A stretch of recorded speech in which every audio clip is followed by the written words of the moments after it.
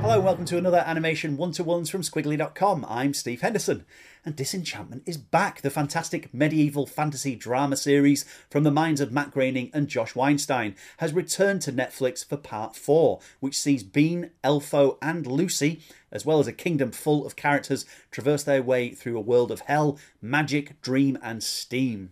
As the show grows, we're really getting to know these characters, and with each passing series, the ante is upped, the jokes get funnier, and the storylines get more exciting, packed with a cast full of US and UK comedians and voiceover artists. The show is really showing others how it's done. If you've not already watched this, please get stuck in. You won't regret it. In this episode, we catch up with Josh Weinstein, the co-creator of the series, to find out more about the writing process and everything else he's done for Disenchantment. So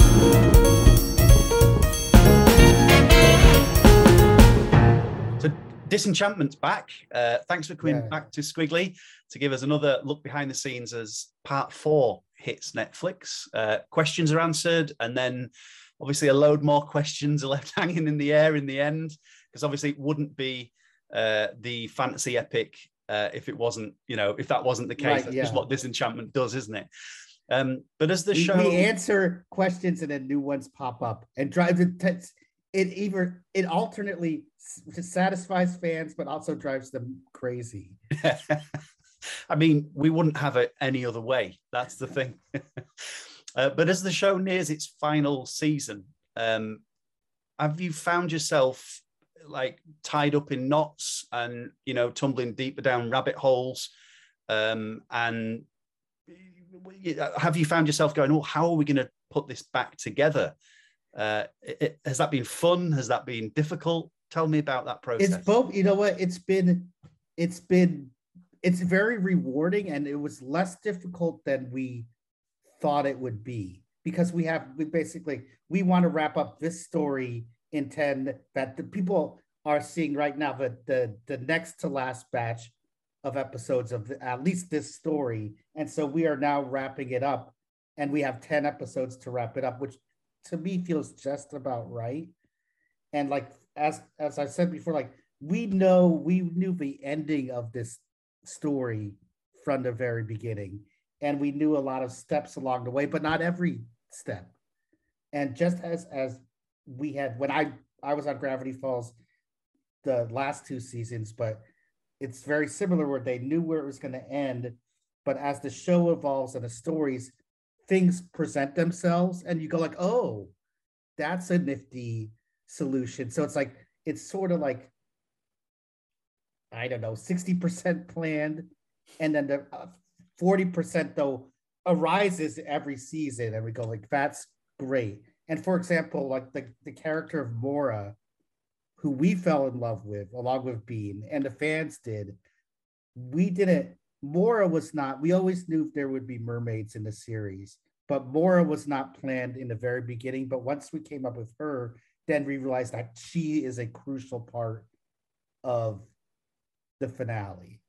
So that's something that was new that arose, but now I just wrote a very important near to final episode, and it very much has to do with Mora and Bean's relationship, but also all the other canonical things that we've set up.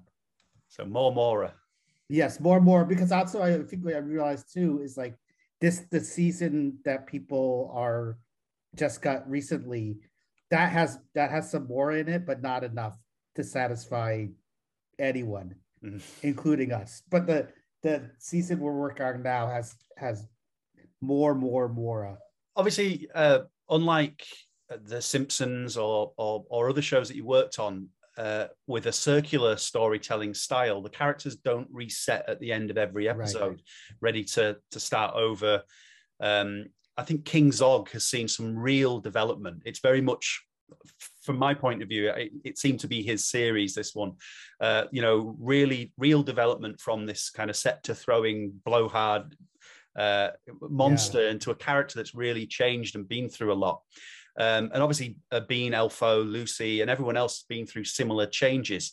Is this liberating for a writer to be able to take these characters through this journey? Yeah, it's kind of it's kind of thrilling to see them evolve. And for example, King Zog, he really evolved thanks to John DiMaggio, who's the actor who does the voice, because he earlier on when we had emotional scenes for King Zog and DiMaggio just nailed them so beautifully. We were like, wow, he's got an amazing range. We can write to that. And it's also people really feel, including us, feel for Zog. So that's another thing that kind of like evolved over time where we felt like we can, because we originally just planned to tell like the real emotional stories of Elfo, Bean, and Lucy, but he presented himself as someone with a lot of deep stuff going on.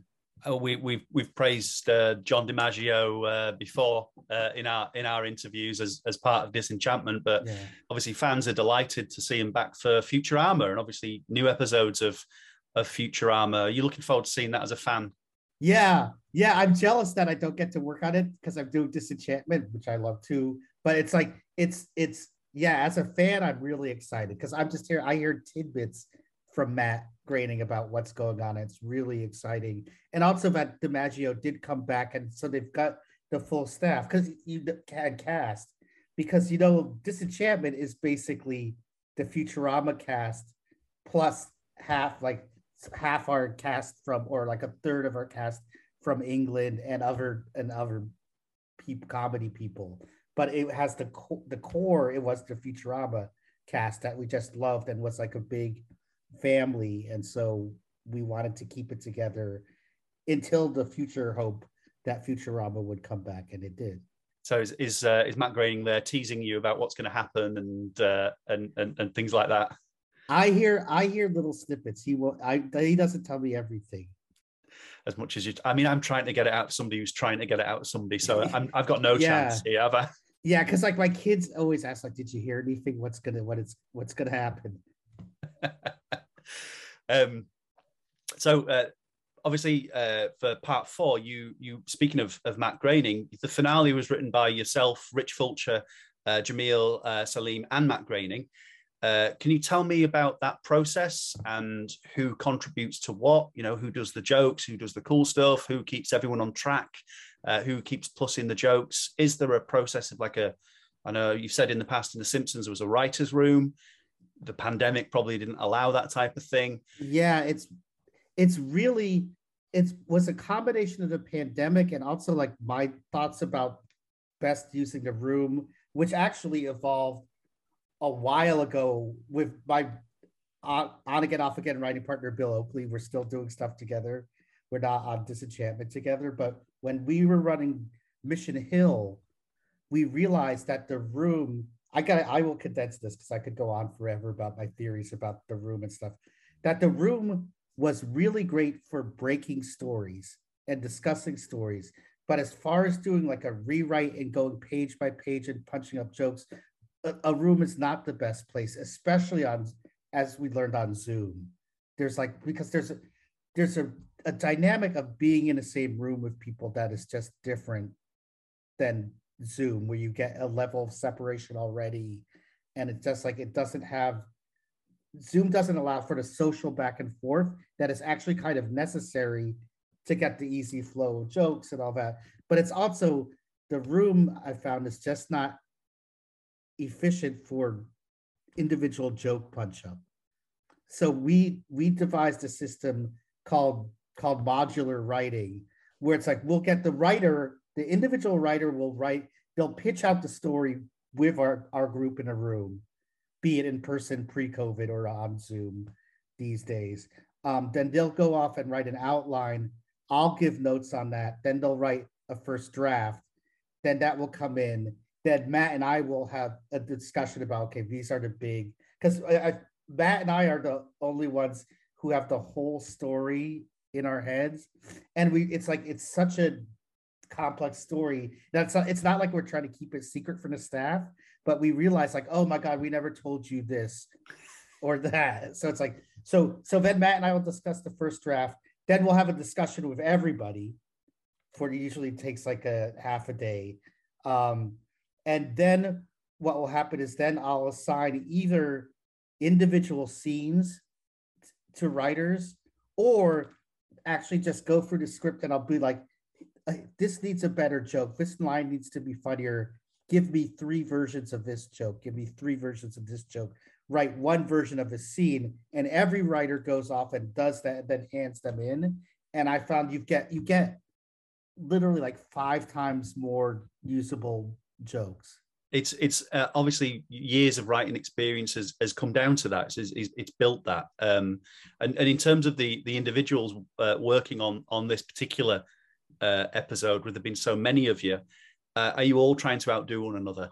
No, it's more just like kind of passing it along. And so it's like Rich and Jamil did that, and also because we were in a real time crunch, as happens often in animation, as you'll know, because we're working on, especially Ven, working on multiple seasons at once, and you really run up against deadlines. So we're like, no one person has the time to write this final episode, so we split it up amongst us and did parts, and then and also like Rich and Jamil did like, it was so long ago, even though it's just airing now, I don't remember exactly, but I think we split it between them. Then Matt and I took it and kind of split it and did a pass on theirs. And so like that's, but normally Matt and I don't want, we already have too many credits on the show already. Like at that, like having writing credit on an episode is purely like a Writers Guild thing, is because we wrote a certain percentage ourselves. So then we have to take credit. You don't want to fill the credits with your names. You don't want to. It's already embarrassing. It's already, I think it's on it like 3 times at least. Also, when I write an episode, I think it's 3 times, and that's kind of embarrassing. Like I don't like on some shows, like the executive producer showrunner takes credit on every script, and they'll have the writer's name and so who's the showrunner who rewrote it, but that ends up kind of screwing the writer out of, not just out of a credit, but out of residuals as well. It's interesting. I'm sure there's showrunners that would take the opposite stance and have like catering by because they brought sandwiches in one day or something like that, and have their name up every step of the way. Yeah, no, I don't like seeing my name. I don't like my name, so I don't like seeing it. So, American animation is in a really interesting place at the moment. There's a lot of hashtags going around. There's a lot of unionizing.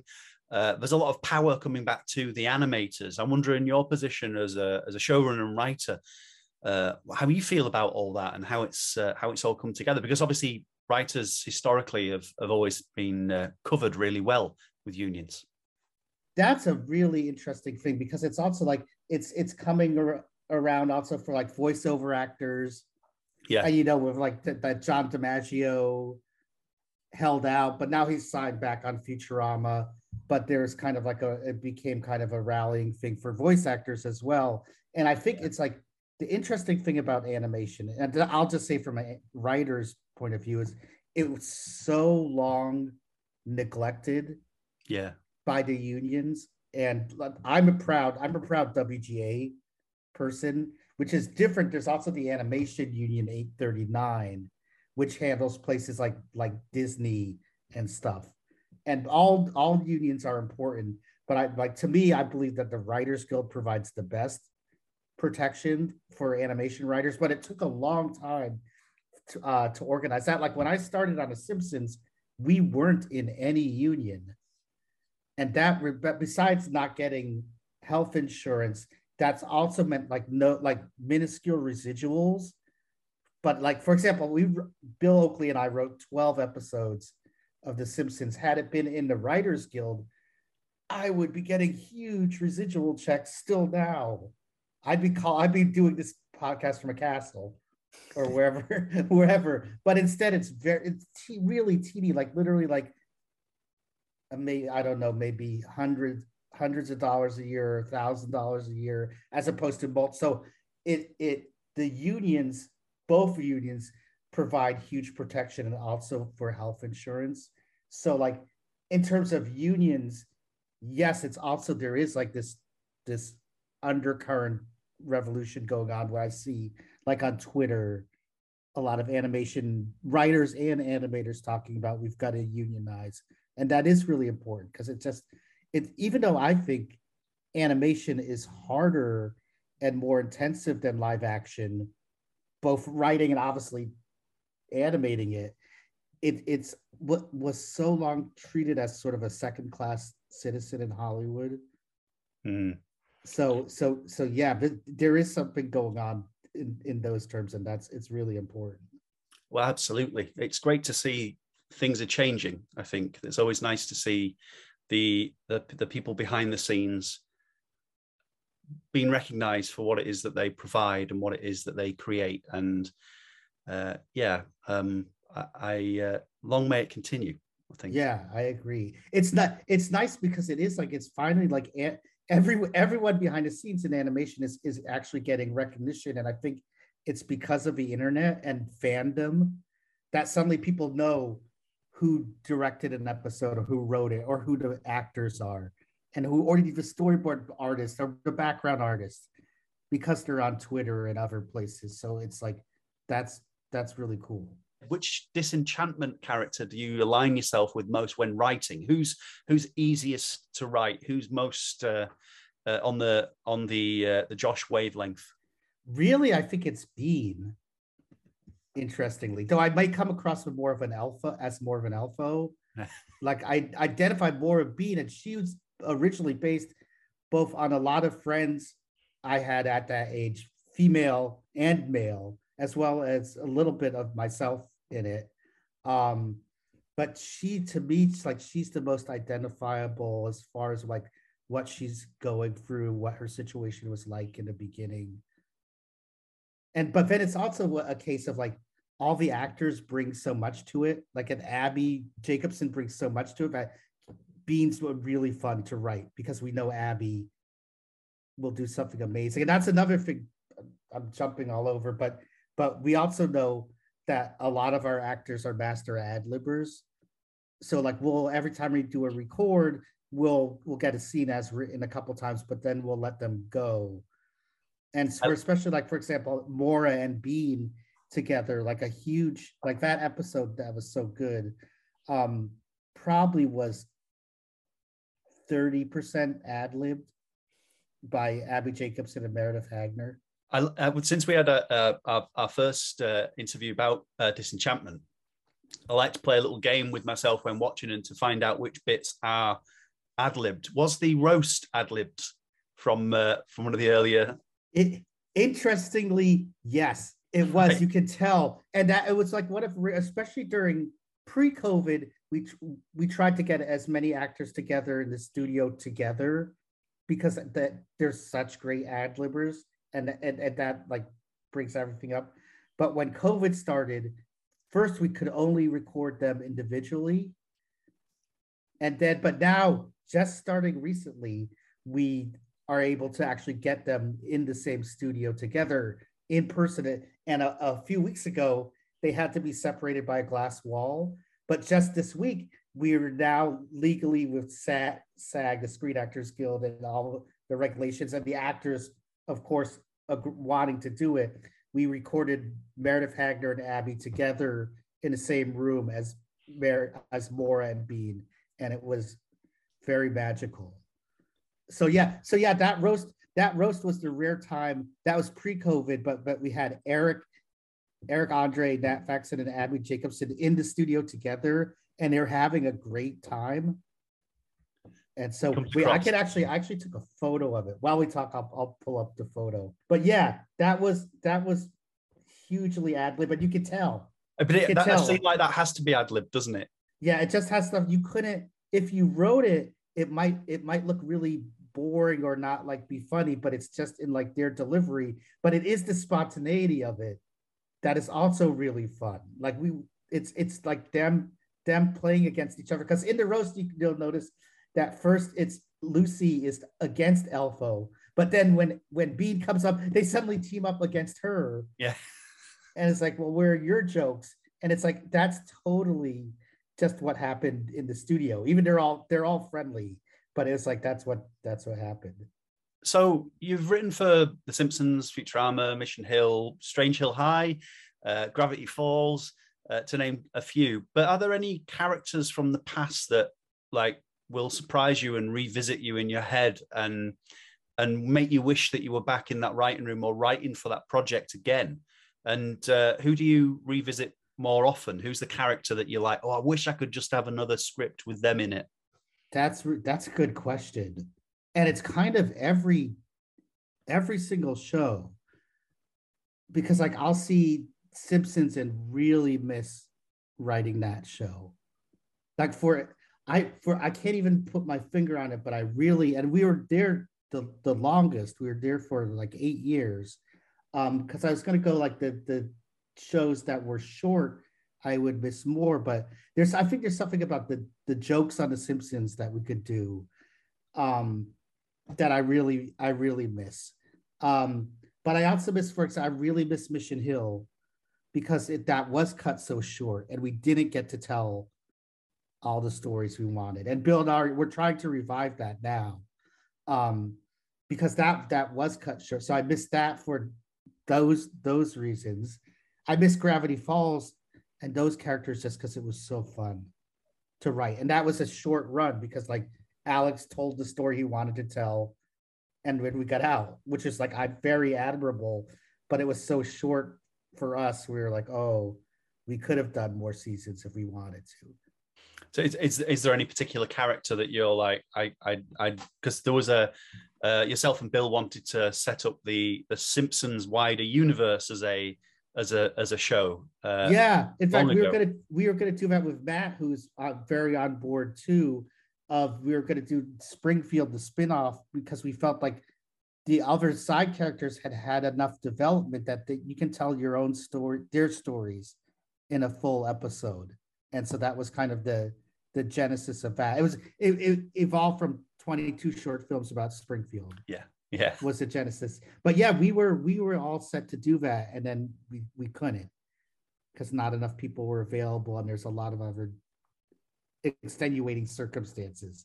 It kind of folded into the show, didn't it? You end up having episodes that are like Mo centric, or episodes just about Nelson, or about that kind of fill the the Simpsons will turn up at the beginning and then at the end, and then or bookmark it.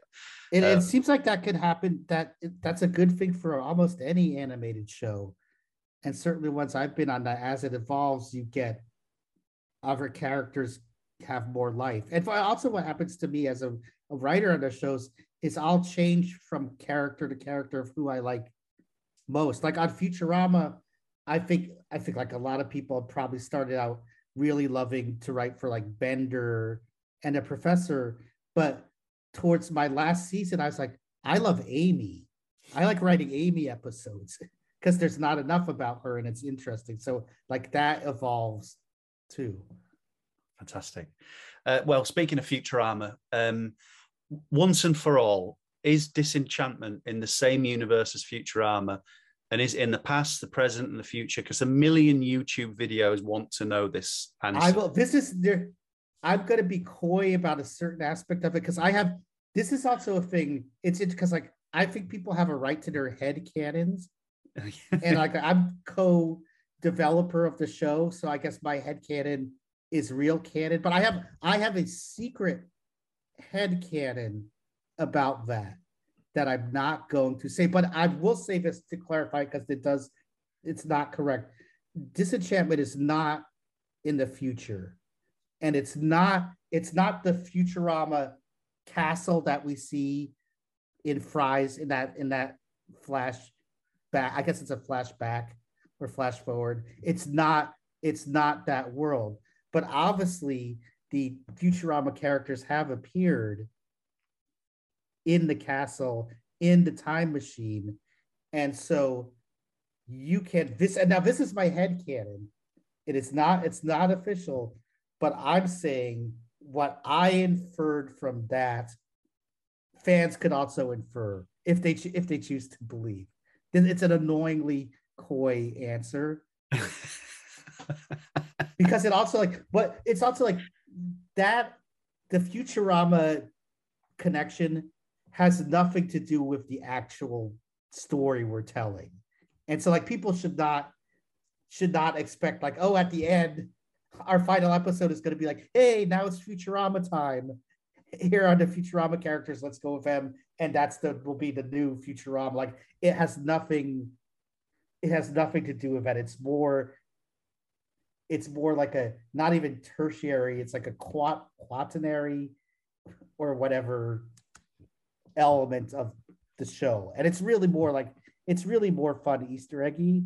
Yeah. But I will say I have a very specific headcanon that you could infer by the appearance of that time machine what we're saying about Dreamland, and that's all I'm gonna say. Oh, but it doesn't. I'll just say again, it doesn't have anything to do with the story we're telling. So people shouldn't try to like make connections there. Yeah. I'm just saying in terms of whatever. I can't say. Fantastic. I'll say someday. And people will go like, that's crazy. Or they'll go, oh. So it's not going to end the show, and it's we'll pan out, and it'll all have been Lisa Simpson's homework. She'll close the book. Yeah. Oh, I will also, because I would feel it would be a big ripoff if it was all a dream. And obviously dreams are very important in a series, and it's Dreamland and what's below the castle, and the castle does have a special effect on dreams. And so dreams are really important in our universe, but it's not going to end up that Bean wakes up and it was all a dream. There's a lot of dream stuff that's important, but that's not going to be that rip-off ending. And I have been scratching my head watching the episodes, looking at, from you're still very, very secretive about everything. And so I'm looking at the shape of windows. I'm looking at those little marks on the wall, and I think that might have been answered in this season, in terms of marks on the walls. And a lot of that stuff has been from the very first episodes. Yes. So and other stuff we're laying in clues along the way. And in fact, the script that I just wrote last night, it finally answers one image that was, and this is just a side thing, but one image that was there in the show at the beginning, and we're like, that's exactly what that we planned for the beginning. It's answered. It's like people Matt and I are being super careful, like to tie up all loose ends in the season we're writing now, so people will be hopefully satisfied. Fantastic. Well, I gave it a good go on behalf of YouTube. I suppose people will have to keep making fan videos about whether or not Futurama is based on what a background artist put in or what. But I tell you, I gave you two nuggets. Not a dream, and it's not in the future. It's not that castle world that we see in Fry's Time Travel. So you mentioned the series that you co-wrote with and co-created with Bill Oakley earlier on, Mission Hill. It's been rebooted, focusing on Gus and Wally. Is there any update on that? We're pitching it now, and we haven't sold it yet, but we're hoping to, because we love it, and the people at Warner Brothers, who's the original studio, are in love with the series, and so we're hoping it will find a home. It feels right for this kind of generation of where we are now. It was weirdly ahead of its time, and it's still like it feels more apropos now, even. But also as people are kind of, as the 90s is becoming retro and people are going around with flip phones and things like, you don't have to change a thing. You could just in fact, that's part of the thing that we realized is there's a certain, because like the series as we're selling it takes place right around like 2000. So it's like, it does like now, it has a lot of 90s nostalgia appeal. Whereas when we were doing it, it's just like that, this is the present day. Josh, thank you very much for speaking to Squiggly today. It's great to find out more about the series, and we're really excited to find out what you wrote last night. We'll find out in a year or so. When we're looking forward to seeing those episodes when they come out. But until then, people have got 4 parts to catch up with on Netflix. So thank you very much for talking to Squiggly today. Yeah, thank you. It's always a treat. And I'd also like, as we found, a lot of fans love to watch our episodes over and over again, and they should, because there is stuff hidden in there. Fantastic. And yeah, absolutely. I'm one of those. I'm going to go and watch some more now. Thank you very much, Josh. All right. I'll see you in 10 hours. Thank you very much to Josh Weinstein there. Disenchantment is streaming now on Netflix. You can get all 4 parts right there. Don't forget you can follow Squiggly on Instagram, Facebook and Twitter. Like and subscribe to our YouTube channel for more animation videos and for the latest news, reviews, interviews, podcasts and everything else from the world of animation. Head over to squiggly.com.